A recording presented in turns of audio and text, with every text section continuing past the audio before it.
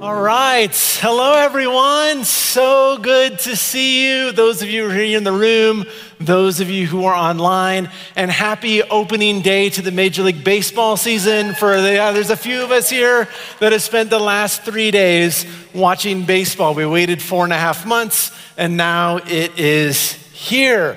But now we're gathered in this place, in this time, together as the people of God. And so excited to start tonight a brand new series. We spent the last 10 weeks in the book of James. And then here on Sunday nights for New Life Downtown, we're going to be doing a new series entitled Kingdom People. And the series is going to go for 3 weeks, and we're going to look at really 3 basic or fundamental questions to our faith. We're going to be asking the question tonight, who is Jesus?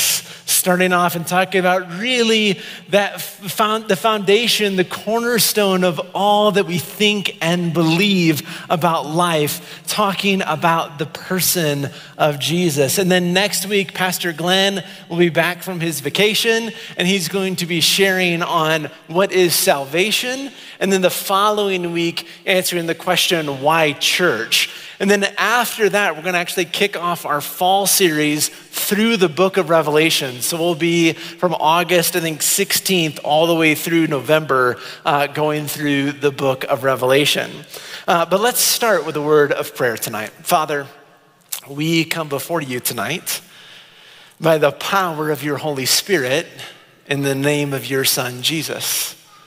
And we come together to sing, to worship, and to learn about who Jesus is. And so Jesus, tonight we look full in your wondrous face. And would you continue to reveal yourself to us through the word, by your Spirit, and at your table. In Jesus' name we pray. And all God's people said, amen. I was a sophomore in high school in 1995. Yes, that means I am 41, going on 42. I think my wife keeps changing. Like my birthday's at the end of the year, but when the calendar turns over, my wife starts talking about how old I'll be the next calendar year, even though I haven't turned that age yet. So I get really confused at how old I am. I'm 41, going on 42. But when I was a sophomore in high school in 95, I had this series of events in which my life became unraveled. It began with the news that my cousin, who was just a couple months older than I am, had received a terminal cancer diagnosis. It continued just a few weeks after that with my first girlfriend breaking up with me.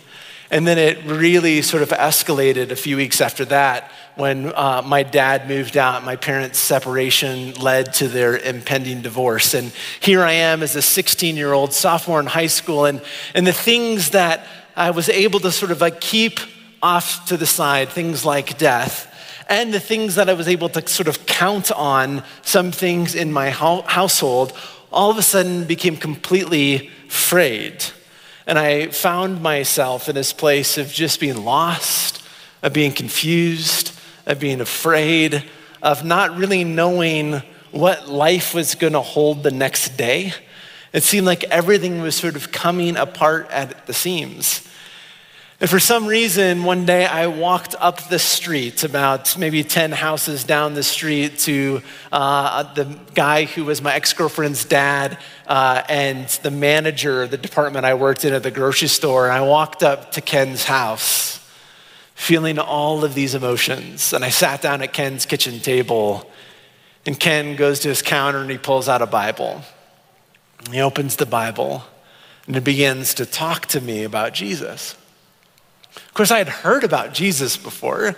Like, I grew up in a small farming community in Iowa. Of course, I'd heard about Jesus. I knew some of the stories about Jesus, but there was something about this conversation that was different. There's something about this conversation that gripped me. There's something about the way that he was talking about Jesus as not this sort of person who told these stories that I learned at some point along the way, but he began talking about Jesus as the one who is living and active, as the one who is inviting me into relationship, as the one who wanted to enter into my life and into this mess that was around me, talking to me about Jesus as if he was alive and real.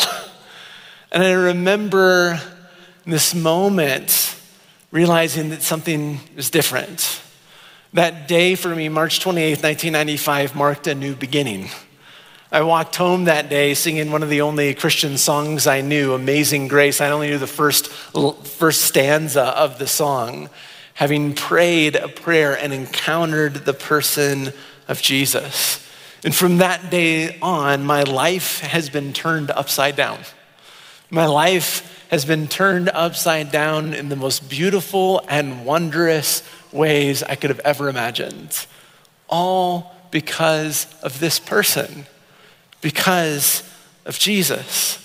And I've spent the last 25 years now learning who this Jesus is, learning what it is that Jesus came to do, learning how it is that Jesus accomplished his mission here on earth, learning through God's grace very slowly, very clumsily at times in moments that are really uncomfortable, at times even painful in the midst of crisis, and yet always and ever realizing the grace and the love and the beauty and the power and the wonder of who this Jesus is.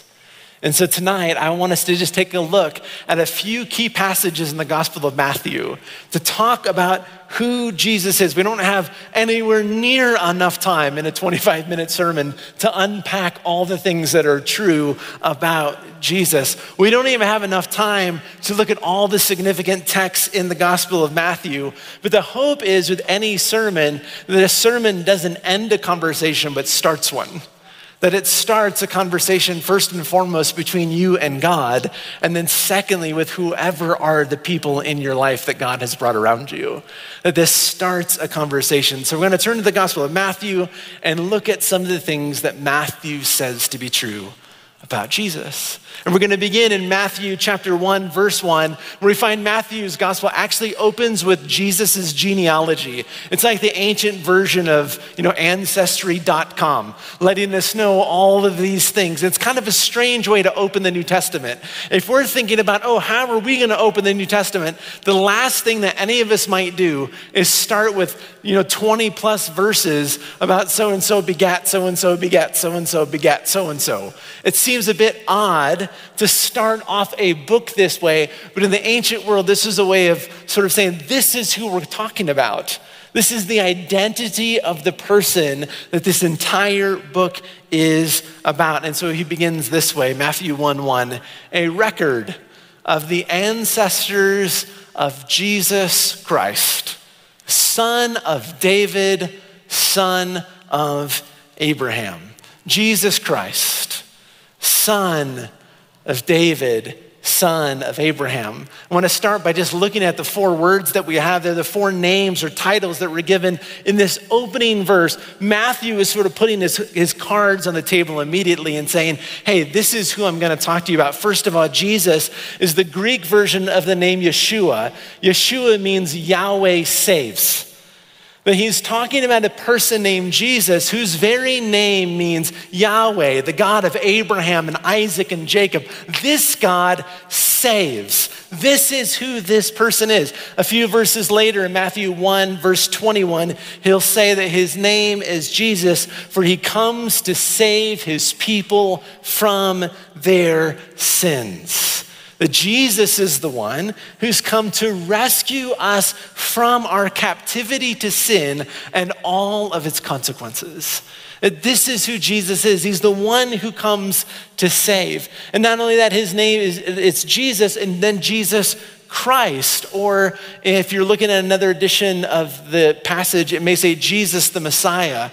Christ is the Greek term for the Hebrew word Messiah or Mashiach. It's actually not Jesus' last name. It's not Jesus Christ, but Jesus the Christ. Jesus, the anointed one.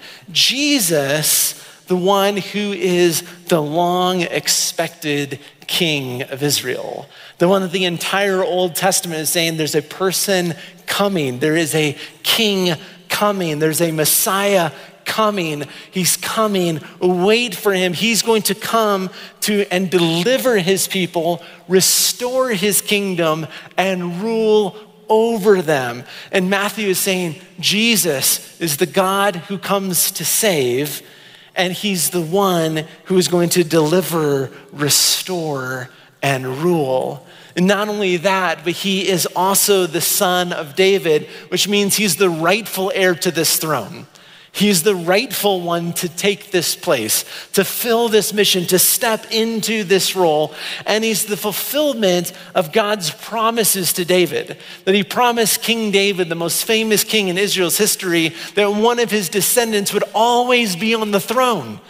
And we see that this is a God who keeps his promises, sending a descendant of David to come and restore the kingdom and establish the throne of David forever.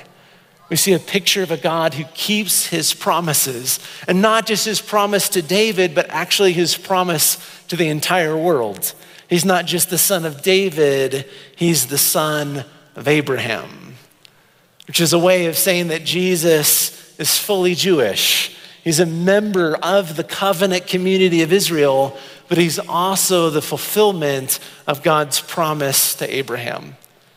And God's promise to Abraham was that in Abraham's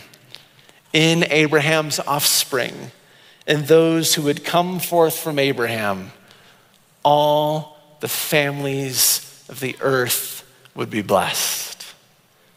That this is the first glimpse in one verse of who Jesus is.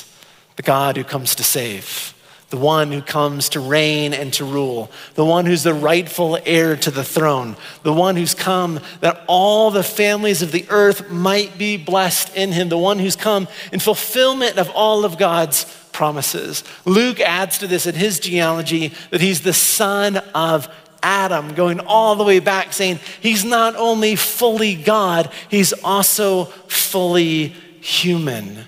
This is who he is. He's come for all of humanity. But Matthew in his gospel emphasizes one thing over and over and over again in very specific texts. He says this in the first time we see it. Jesus is 30 years old and he goes down to the Jordan River to get baptized by John the Baptist, his cousin. And when he was baptized, he immediately came up out of the water. And as he's coming up out of the water, we get this picture of heaven opening up. And the Spirit of God coming down like a dove and resting upon him. And then a voice from heaven said, "This is my Son, whom I dearly love. I find happiness in him." Or in other versions, the one in whom I am well pleased. Jesus is the very Son of God, the very Son of Yahweh, the God of Israel. He's fully human and fully and truly divine. What another creed says is that he is God of God and light from light. Matthew later on will call him Emmanuel, God with us. In Jesus we see that God himself has come near to do all these things. That God himself has come near to rescue his people from sin. That God himself has come near in order to reign. God himself has come into the world. That God has become human without ceasing to be God in order to reign and to rule and to rescue. So what Matthew wants us to know is that Jesus is the sovereign and saving Son of God. This is who we're talking about. That Jesus is the sovereign and saving love of God, Son of God. He is the all-powerful one and the all-loving one, the one who's actually come to deliver us, to deliver his people. This is Jesus' identity. And then Matthew, at this point, switches and kind of talks about what is it that Jesus actually came to do then? What's Jesus' mission? What's Jesus' purpose? And he puts the mission of Jesus in Jesus' own words in Matthew chapter 4, verse 17. It says this, "From that time, Jesus began to announce this, change your hearts and lives because here comes the kingdom of heaven." Other translations will say, repent, for the kingdom of heaven or the kingdom of God is at hand. It's near. And then a few verses later, Jesus traveled throughout Galilee, teaching in their synagogues. And he announced this. He came to announce the good news of the kingdom. And while he's announcing the good news of the kingdom, he's healing every disease and sickness among the people. That this is what Jesus is doing. He's coming into the world to do these very things, to announce the good news or the gospel about the arrival of God's kingdom. See, in order to really understand what Jesus came to do, we have to understand two words, gospel and kingdom. Words that we throw around in church all of the time. We just sort of throw out gospel and we throw out kingdom as if they're words that we use at the supermarket. Like they're that sort of common. We just throw them around as if we understand. But these are not words that are part of our common vernacular. That these are words, especially if you're like me, you didn't grow up in church and hearing these words a lot, you're just sort of like, oh, okay. I guess everybody else knows what those words are, and I'll go look it up on Webster afterwards, and maybe I'll have a clue about what is going on. But the word gospel and the word kingdom are essential to understanding what Jesus came to do. The word gospel has its origins both in the Old Testament and more primarily in the Greco-Roman world around the time of Jesus. In the Old Testament, we have things like the prophet Isaiah saying that how beautiful are the feet of those who declare the good news. There's something about the word gospel that at its core means good news. It's news, but something that has happened that should bring great joy. It's actually a good thing that has happened. In the Greco-Roman world, from the time of Alexander the Great through Augustus and others, we see that this good news is primarily the good news about a monumental victory, about some political or military victory, that somebody has won a great battle or somebody has become the new ruler or king. That this is what gospel means. It's a public proclamation of some great victory. And in the New Testament gospel, when it says that Jesus has come proclaiming the good news, Jesus is publicly proclaiming the victory of God, which is good news for God's kingdom. He's proclaiming the victory of God, that God has come near and that God has won. And this good news is good news about the victory of God's kingdom. So what's a kingdom? Like, what do we do with that word? We don't live in a kingdom, so we don't talk a lot about kings and queens. We have a strange relationship with kings and queens generally. We rebelled against one. And then we watch the others' weddings on TV like we can't get enough of them. We have this sort of like perplexed relationship with royal families. But when we're talking about kingdom, in order for something to be a kingdom, it has to have four things. There needs to be a ruler. There needs to be some sort of king or queen. There needs to be people. It's not much of a kingdom if there aren't any citizens as a part of it. It's a very small kingdom if at best at that point. And then there needs to be within that kingdom some aspect of land, some place. There must be a place for that king or that queen and their citizens to live. So there's a ruler and there's people and there's a place, and then there's some agreed upon way of life. There is a rule of law, if you will. There's some ethic. There's some way that says, okay, if you're going to be in this place and live as my people, then this is what life looks like in this land. And the same is true for God's kingdom. That God's kingdom is really about God's people living in God's place, under God's power, under his authority, and in his presence. It's about God's people living in God's place, under God's power, and in his presence. And Jesus is saying that he's come to proclaim the victory of God's kingdom. So we can say it this way, that through Jesus, God is fulfilling all of his promises. Through Jesus, God is defeating his enemies. Through Jesus, God is rescuing his people. And through Jesus, God is restoring his kingdom on earth. Through Jesus, God is bringing his people into his place, inviting them to live under his power and in his presence. That this is the invitation of Jesus' life, is to come and be a part of God's kingdom, to be one of God's people, to live in his place, under his power and in his presence. This is what Jesus came to do. But how does he do that? How does he actually make that possible? How is it that Jesus comes to defeat enemies and to rescue people and to restore a kingdom? How is it that that is going to happen? How is it that Jesus is going to fulfill that mandate or that mission on his life? And this is where things take an unexpected turn. In a famous passage later on in the Gospel of Matthew, Jesus is together with his disciples. And he asks them the question that really Matthew talks about at the beginning of his gospel. He says, hey, who do people say that I am?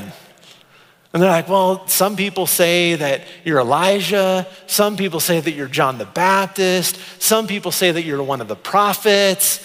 And then Jesus, in this brilliant moment, looks at them and says, okay, yeah, that's well and good, but who do you say that I am?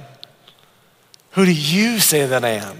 And Simon Peter, being sort of the bold one among the group, he says, you are the Christ, the Son of the living God.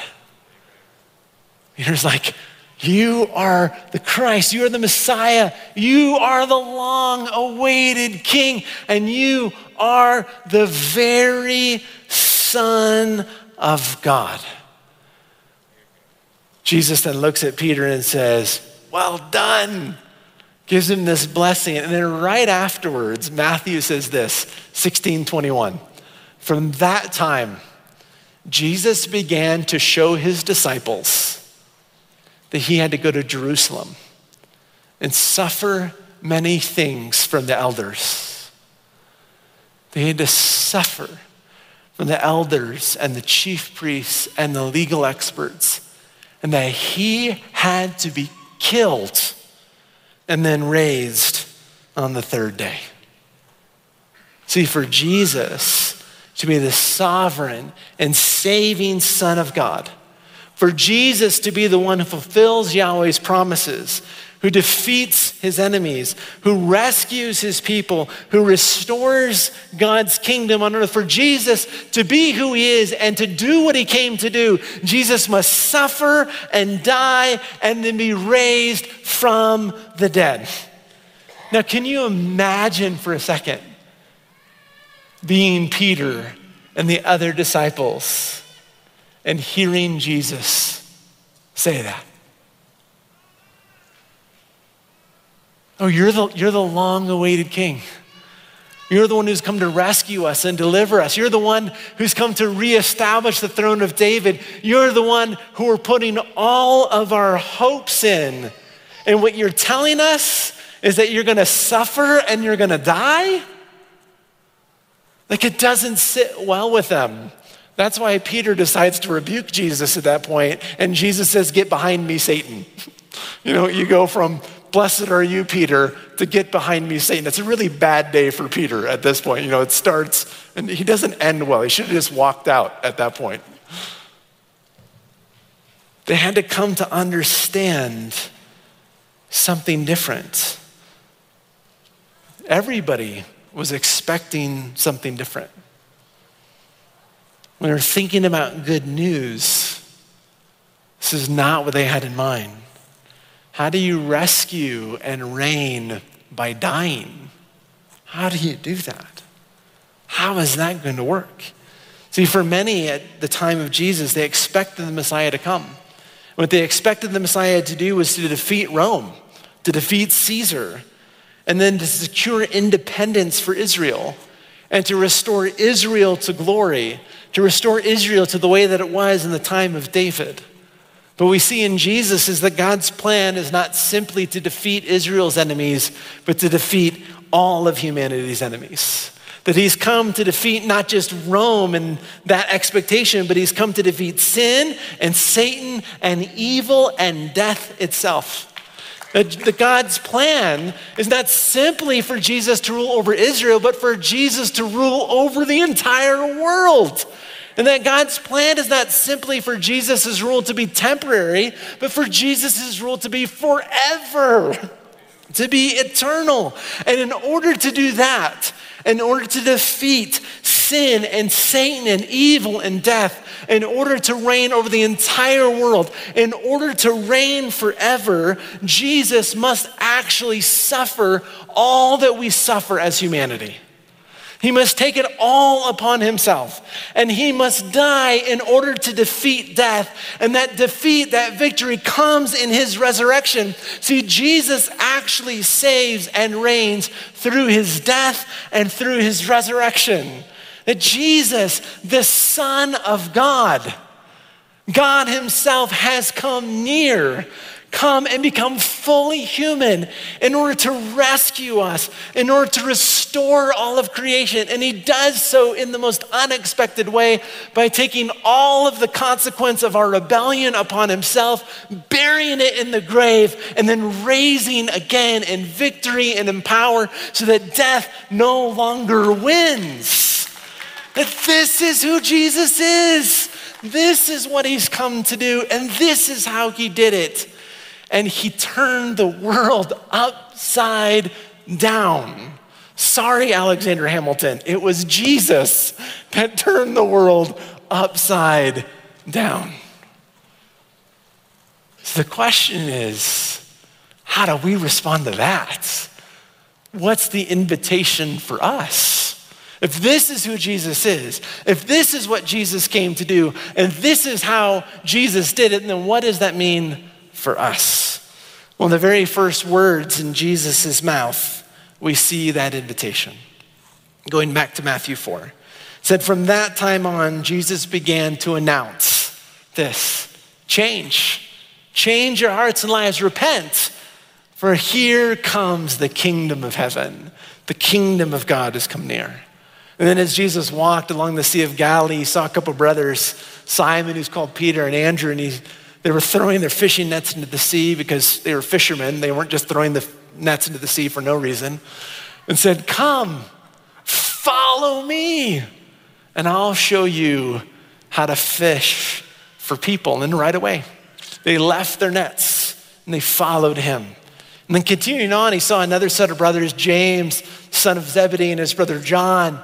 And they were in their boat with Zebedee, their father, repairing their nets. And Jesus called them, said, come, follow me. And immediately they left their boat and their dad just there with the nets and followed him. This is what Jesus did. See, Jesus invites us into God's kingdom. He invites us to become God's people, living in God's place, under God's power, and in his presence through repentance and discipleship. Through repentance and discipleship. The word repent means to turn from something and to turn towards something else. In many ways, it's to transfer allegiance from one kingdom, from one ruler, from one way of life to another.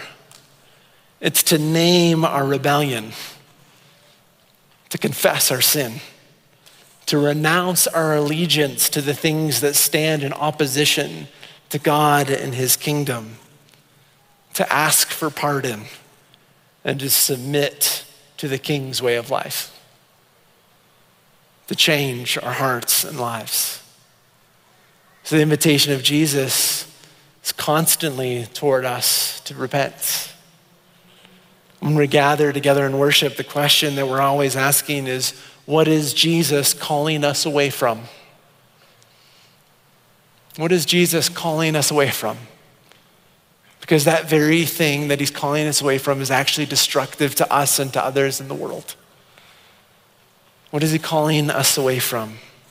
What is he revealing by his Spirit to be untrue, to be ungodly, to be destructive? How is he calling us away from those things and to himself? To repent. And the second thing Jesus says is, come, follow me. To come and be his disciples, to be his students. Dallas Willard gave probably the best definition of what it means to be a disciple of Jesus. He said, if I am Jesus' disciple, it means that I am with him to learn from him how to be like him. To turn away from this and to turn to Jesus in order to be with him, to learn from him how to live like him. This is the invitation that Jesus has to come into God's kingdom, to be God's people, to live under God's power, his rule, his authority, and in his presence. So I love the fact here that Jesus says, come follow me.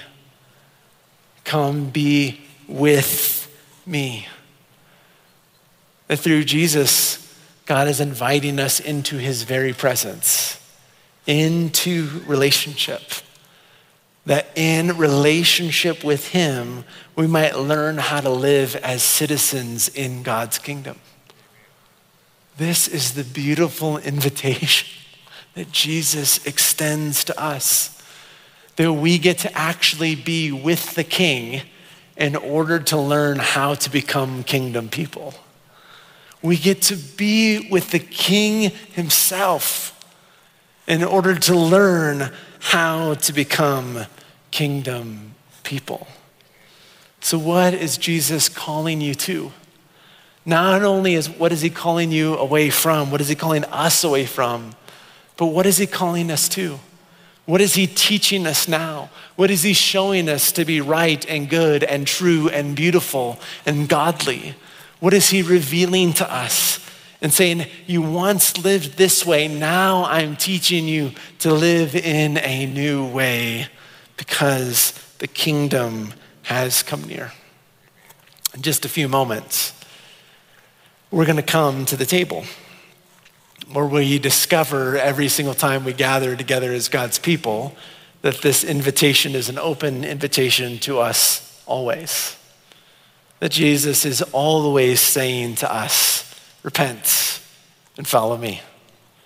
Confess your sins and learn from me. In just a few moments, Pastor Evan is gonna come up and lead us to the table. And when we come to the table, we start with a prayer of confession.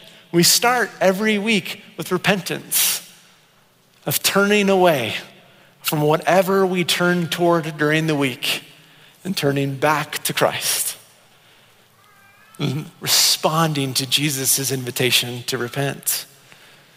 And at the table, we receive communion, which in many ways, its history, communion is something that the church has always called a sacrament, which comes from the Latin word sacramentum, which is a pledge of allegiance.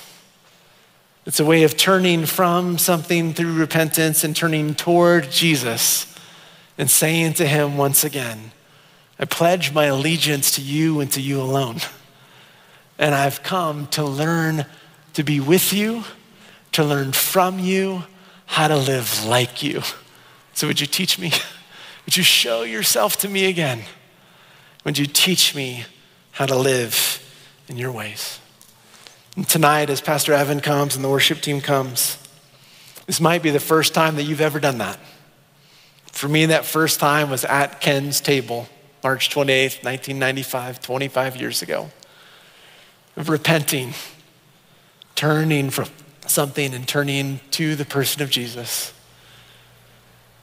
and learning to follow him. maybe the first time. But really what Luke reveals to us is this is the daily invitation for us to pick up our cross and to follow him, to repent, to follow Jesus. Let's come and do that together at the table. Pastor Evan.